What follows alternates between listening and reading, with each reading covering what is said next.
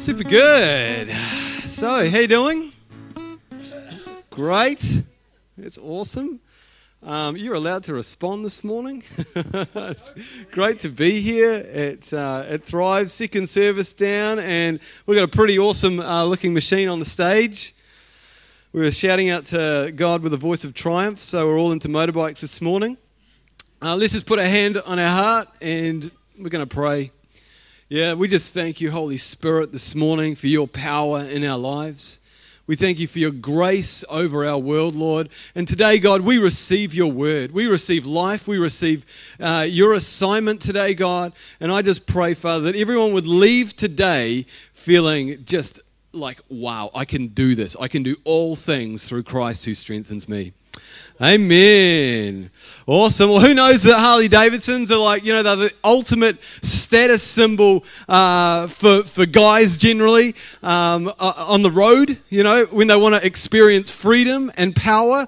Everyone's thinking, man, if only I knew how to ride a Harley Davidson, I would know freedom, I would know power, and I just want to let you know that Suzuki Swifts are right up there with Harley Davidsons, but they too are very, very awesome. And so today I'm just going to be sharing a little bit about the journey and about staying passionate and focused on the journey of life, because anyone who wants to learn how to ride a Harley Davidson has to have a level of passion in their life. They have to have a level of commitment and desire and focus to be able to hop on one of these and up the road. You can't just get off, scoot around. Yeah, I've got two wheels mastered. Now I'm going to jump on a Harley and take it for a spin. You've got to go through some training.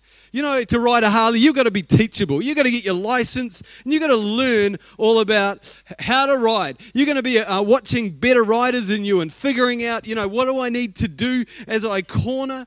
And you're going to, in this journey of learning, you're going to become a master of balance on the bike so that you can take the corners at speed. And then also you're watching the elements that are around while you're riding. Is it raining? Do I need what's my distance between vehicles? Is it winter? Is it an icy? Is it summer? Can I just go for it? And so you've got this whole kind of focus going on in your life. If you are interested in Harley Davidsons and you want to ride them, you're right. You've also got to have endurance for the journey. You've got to be fit enough to be able to kind of move one of those things around. They are heavy. It was pretty hard getting up on stage, but I just managed it.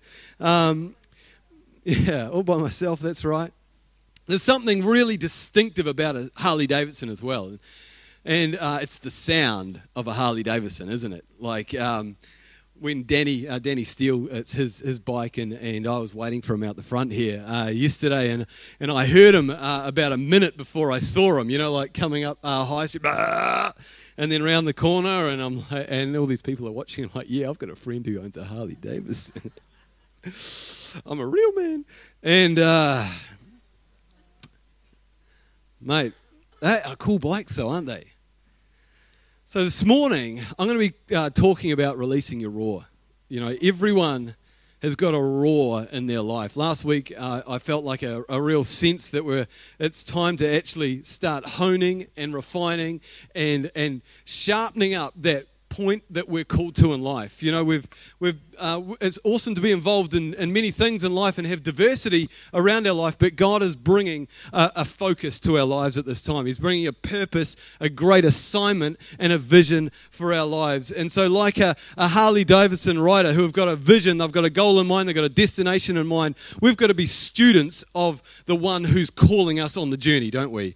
We've got to be partnering with everything that heaven has for us. We can't do life by ourselves. We're not called to just be a man-made person, but we're called by the grace of Jesus Christ. So this morning we're going to just jump into the book of Daniel, chapter 3, and this is an awesome story about Shadrach, Meshach, and Abednego. And these are three young men. They're probably actually teenagers at this time. And so King Nebuchadnezzar, we're going to jump in, and he lays down this big challenge for these young boys. And so it says in verse 1 here that King Nebuchadnezzar, the king made an image of gold. And this image of gold, this was in honor of himself. This was like, I am the man, and everyone needs to focus on me. And this, you're going to bow down to this image. This image represents our culture, our society, and I want everyone on my team because, and I want everyone camped out about what I say. And if you bow down to me, everything is going to be all good with you.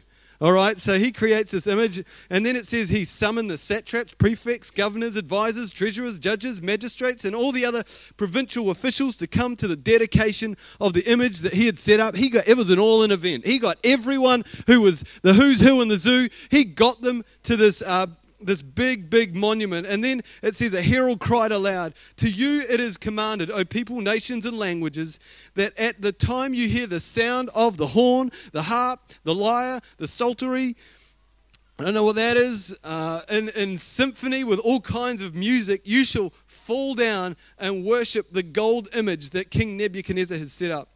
And whoever does not fall down and worship shall be cast immediately, everyone say immediately into the midst of the burning fiery furnace. You know, it wasn't going to end well with you if you did not comply with King Nebuchadnezzar. We'll be like, no, I'm doing it. I'm in for your all-in event, right? Okay, because I don't want to end up deep fried.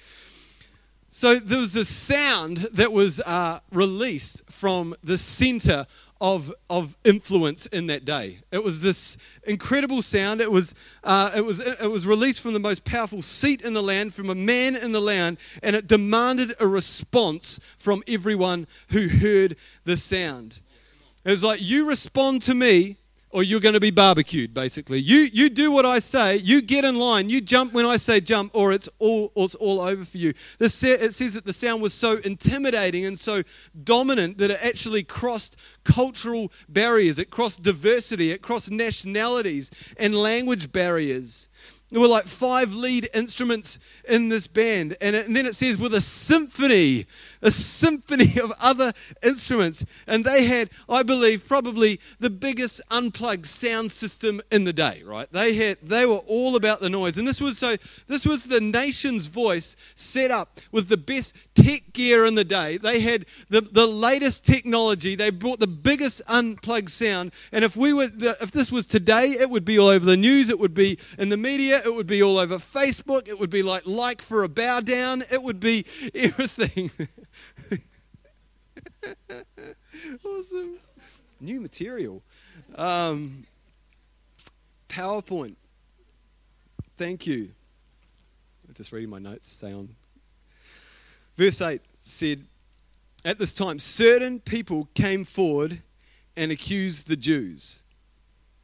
Certain people came forward and they laid an accusation at the Jews because these young men were not conformists. These young men had another rhythm, another sound going on inside of their lives. But they were accused by the superpower.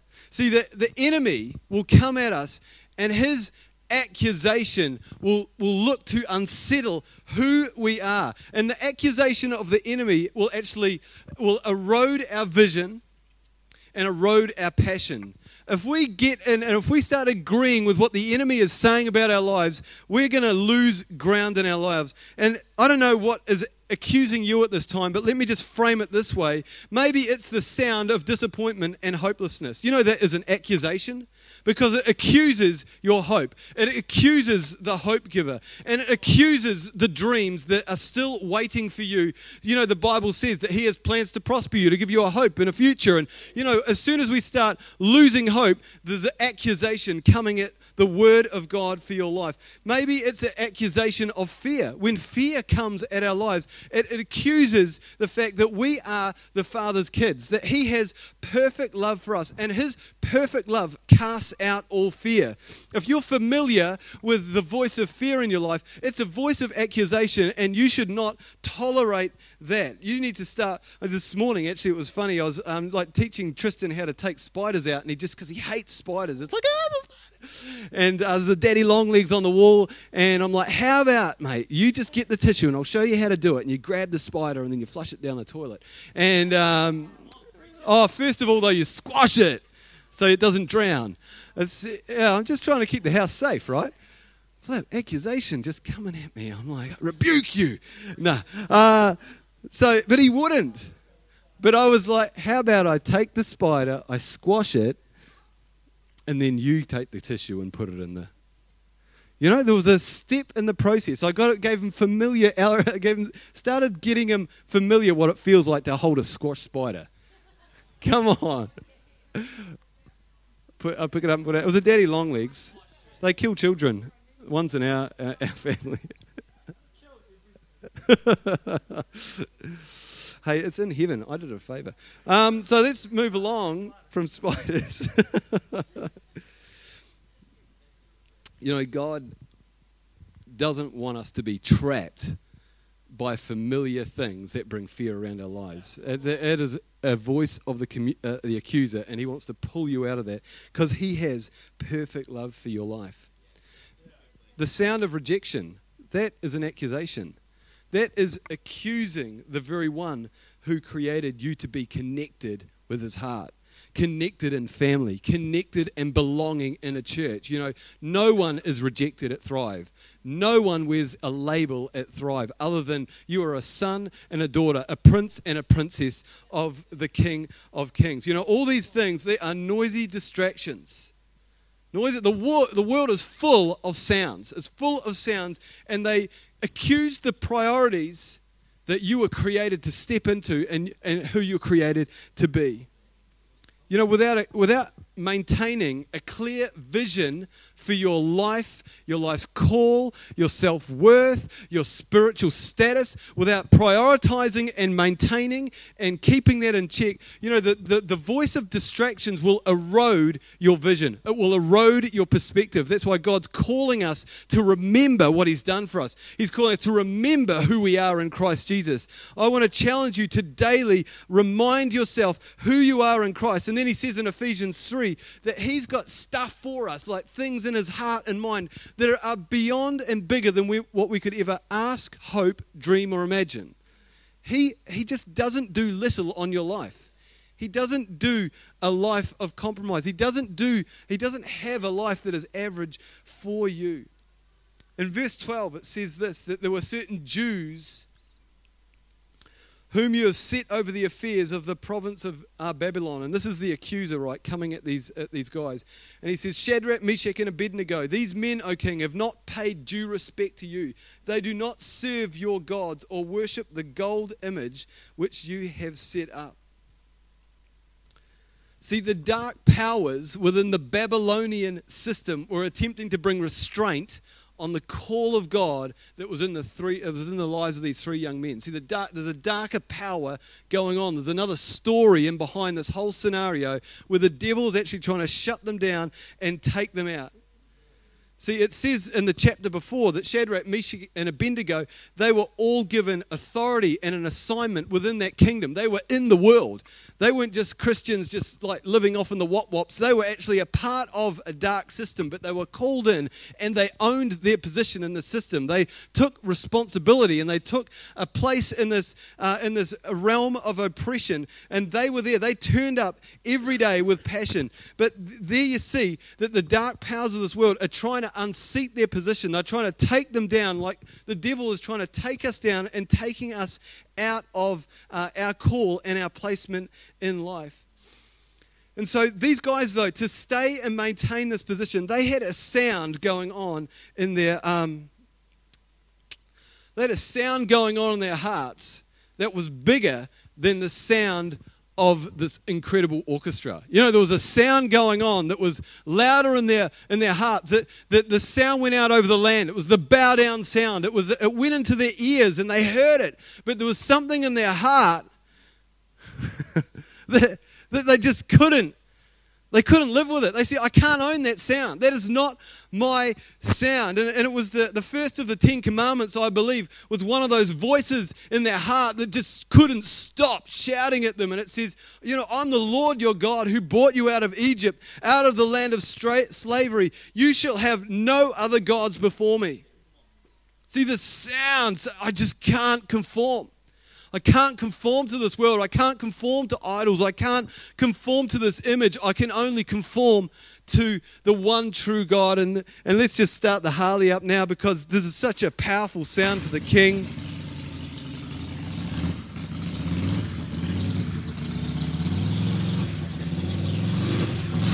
Yeah, that sounds mean. It's a roar.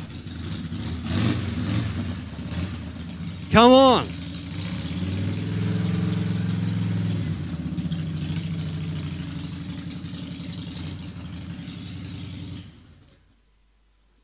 Isn't that awesome?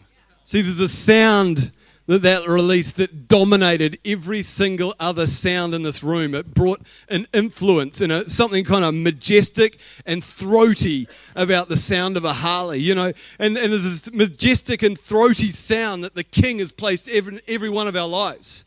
You know, he's brought a sound to this world. It's the sound of freedom. It's the sound of joy. It's the sound of purpose. It's the sound of passion. And it's, sorry about the fumes. Actually, maybe we should just open the front door there. That'd be great. See, they just couldn't drown out this louder sound in their hearts with the sound that was in their heads. And God's putting a sound in our hearts. He's putting a sound. He's putting a new sound in our lives. See, these boys, they were given a position of influence, as I said, in the kingdom by King Neb, and then they were asked to compromise their values. But to King Nebuchadnezzar's surprise, their values defined their response in this moment. They held their focus, because their journey in life, they knew they weren't just about going through the motions. Oh, I can't escape the DNA of heaven. I can't escape the fact that I'm called to honor. I can't escape the value that how I behave is a reflection of who the King of Kings out of me. I can't live out of obligation. I can't just turn up, and I just can't just do enough to put food on the table and pay for my Sky subscription. I've got to live with passion. They held their focus and their devotion to the King of Kings because of this passion that was driving them. And it was so much more than just living to exist. You know, Winston Churchill said this, that you'll never reach your destination if you stop and throw stones at every dog that barks. You'll never reach your destination if you stop and throw stones at every dog that barks. You know, there are voices going on around you, accusation, things that are trying to get your attention and distract you and dumb you down from the call that God has put in your life. And, you know, as that freakishly loud music played, King Nebuchadnezzar was actually asking to these boys, who are you? Who are you? Show me who you are. Show me how afraid you are. Show me who you are devoted to. Show me who your strength is connected to. And they showed him. They said, my strength is not connected to you. My life and my purpose is not connected to that image. My worth and my self-esteem is not connected to my very breath. I will show you, King, who my Lord is and who my Savior is. And so this sound that went out of over the land, it just couldn't penetrate the King of Kings was in their hearts. And all they heard was a barking dog. It's just noise. It's just noise. I'm going to walk away from that noise. I'm aligning my life with my call and my King. And then in verse 14, it said, Nebuchadnezzar spoke, saying to them, is it true, Shadrach, Meshach, and Abednego, that you do not serve my gods or worship the gold image which I have set up? You shall be cast immediately into the midst of the burning fiery furnace. And who is the God who will deliver you from my hands? Shadrach, Meshach, and Abednego answered and said to the king, let it be known to you, O king, that we do not serve your gods, nor will we worship the gold image which you have set up. You know, there's a sound that came out of them. It was a rebuttal. It was a rebuttal. It was like, I've got something to give you, O king. Here are the facts of my life. This is what I'm living for. And no matter what you say to me, no matter what you show me, no matter how you intimidate me, I will not conform to you. See, the world system had tried to blur the vision of Shadrach, Meshach, and Abednego through compromise. But they remained true to the definition that the Father had given them. They were seeing in high def. They were like, I've got the most high def. Come on. I've got the Most High, and I'm looking to the Most High for the clarity for my life and my call, and you cannot mess with my vision. Someone needs to tell those things that are trying to distract them and rob their vision, you just can't mess with me. I've got a greater call. I've got a greater pursuit. There's a greater sound. And their sound was their death sentence. You know, what they said out of their mouth, that became their death sentence. And it was a sound of no compromise. It was a sound of passion. And as Paul said in, I think it was Galatians 2:20, you know, I no longer live, but Christ lives in me. The life I live in the body, I live by faith in the one who loved me and gave himself for me. See, Paul had laid his life down so low that it was like, it doesn't matter whether I live or die. This is my sound. I no longer live. And as they spoke this out, they were speaking out, I don't live. I don't live for you. I don't live for myself. I don't live to my preferences. I live for the King. I live for his heartbeat. I live for what he's saying to me. And we're a part of this system these days, this humanistic system of this world. And it's a lot more subtle than the Babylonian system. We don't have a crazy orchestra that plays noon every day and we all have to get down and worship a golden image. But we have this subtle enemy who's still trying to erode and blur and bring compromise to the King of Kings in our lives. And it says this in Philippians 4 verse 8, finally, brothers, whatever is true, whatever is honorable, whatever is just, whatever is pure, whatever is lovely, whatever is commendable, if there is any excellence, if there is anything worthy of praise, think about these things. See, compromise is the direct opposite of passion. Unless you're arguing with your wife, where compromise is a good idea. You get me, husbands, fathers? You know, you can compromise there. But as soon as you start compromising with values, it's a sign that you've lost your passion and lost your vision. See, passion, it says here, is truth. Passion is honorable. Passion is just. Passion is pure. See, compromise will dilute our lives. It will rob our purpose and reveal us as aimless Christians, followers of Jesus, kind of whatever, as anyone else on the planet. But we're called to actually make a difference. And that difference is just the reflection of who the King is in our lives.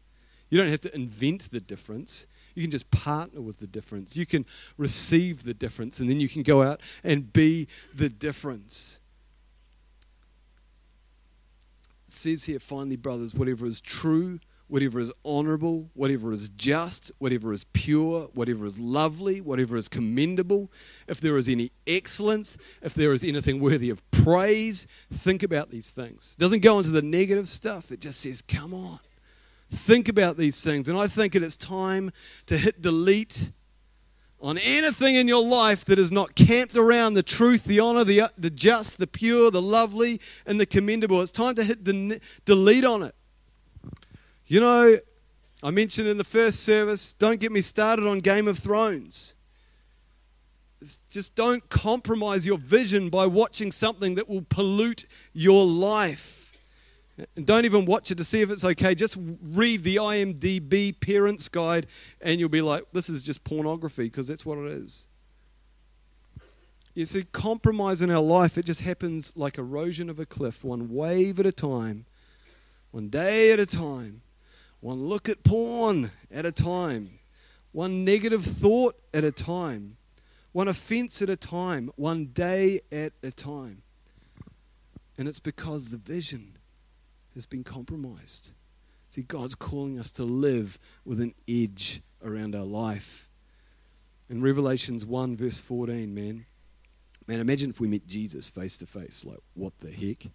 This guy is the epitome of passion. He's the epitome of desire and of lordship and of governance. He's the seat of power. He is the ultimate king. And it says here in Revelations 1 verse 14 that the hair on his head was white like wool, as white as snow, and his eyes were like blazing fire. His feet were like bronze glowing in a furnace, and his voice was like the sound of rushing waters. In his right hand he held 7 stars, and coming out of his mouth was a sharp double-edged sword. His face was like the sun, shining in all of its brilliance. And it says, when I saw him, this is Paul who had John who had this vision. He said, when I saw him, I fell at his feet as though dead. Mate, he saw passion. He saw the intimidating nature of what, like the king looks like up close and personal. Our king's like mighty. He's also love. And it's amazing when you think of the fact that we're created in his image. There's something of that imagery and picture of Christ that actually can come through our lives. The way we speak using the sword of the Spirit.